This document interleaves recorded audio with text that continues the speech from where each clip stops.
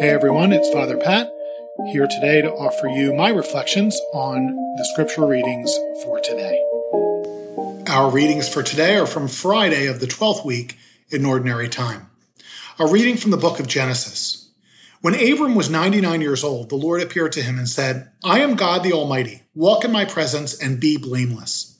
God also said to Abraham, on your part, you and your descendants after you must keep my covenant throughout the ages. This is my covenant with you and your descendants after you, that you must keep. Every male among you shall be circumcised. God further said to Abraham, as for your wife Sarai, do not call her Sarai. Her name shall be Sarah. I will bless her and I will give you a son by her. Him also I will bless. He shall give rise to nations, and rulers of peoples shall issue from him. Abraham prostrated himself and laughed as he said to himself, can a child be born to a man who is 100 years old? Or can Sarah give birth at 90? Then Abraham said to God, let but Ishmael live on by your favor. God replied, nevertheless, your wife Sarah is to bear you a son, and you shall name him Isaac. I will maintain my covenant with him as an everlasting pact, to be his God and the God of his descendants after him. As for Ishmael, I am heeding you. I hereby bless him. I will make him fertile and will multiply him exceedingly. He shall become the father of 12 chieftains, and I will make of him a great nation. But my covenant I will maintain with Isaac, whom Sarah shall bear to you by this time next year. When he had finished speaking with him, God departed from Abraham. The word of the Lord. Thanks be to God. Our response, see how the Lord blesses those who fear him. See how the Lord blesses those who fear him. Blessed are you who fear the Lord, who walk in his ways, for you shall eat the fruit of your handiwork. Blessed shall you be and favored. See how the Lord blesses those who fear him. Your wife shall be like a fruitful vine in the recesses of your home, your children like olive plants around your table. See how the Lord blesses those who fear him. Behold, thus is the man blessed who fears the Lord. The Lord bless you from Zion. May you see the prosperity of Jerusalem all the days of your life. See how the Lord blesses those who fear him. The Lord be with you. A reading from the Holy Gospel according to Matthew. Glory to you, O Lord. When Jesus came down from the mountain, great crowds followed him. And then a leper approached, did him homage, and said, Lord, if you wish, you can make me clean. He stretched out his hand, touched him, and said, I will do it. Be made clean.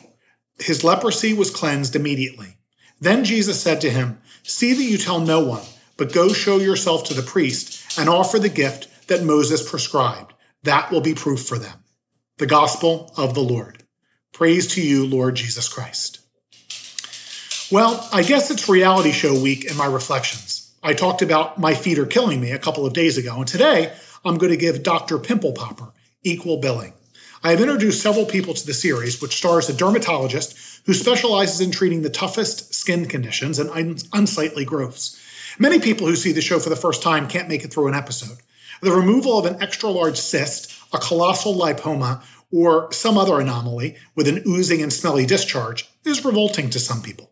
I kind of enjoy it, though, mostly because for every patient she treats, there is a happy ending.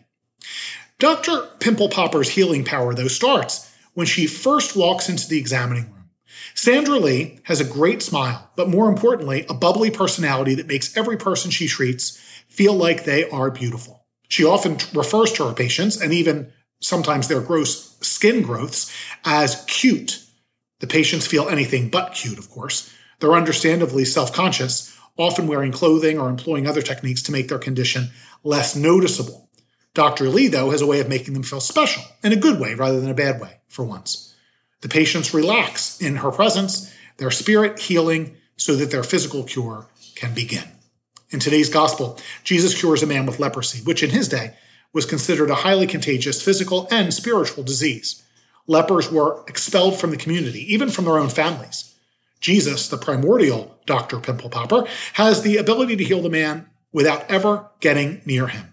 But that's not what Jesus does.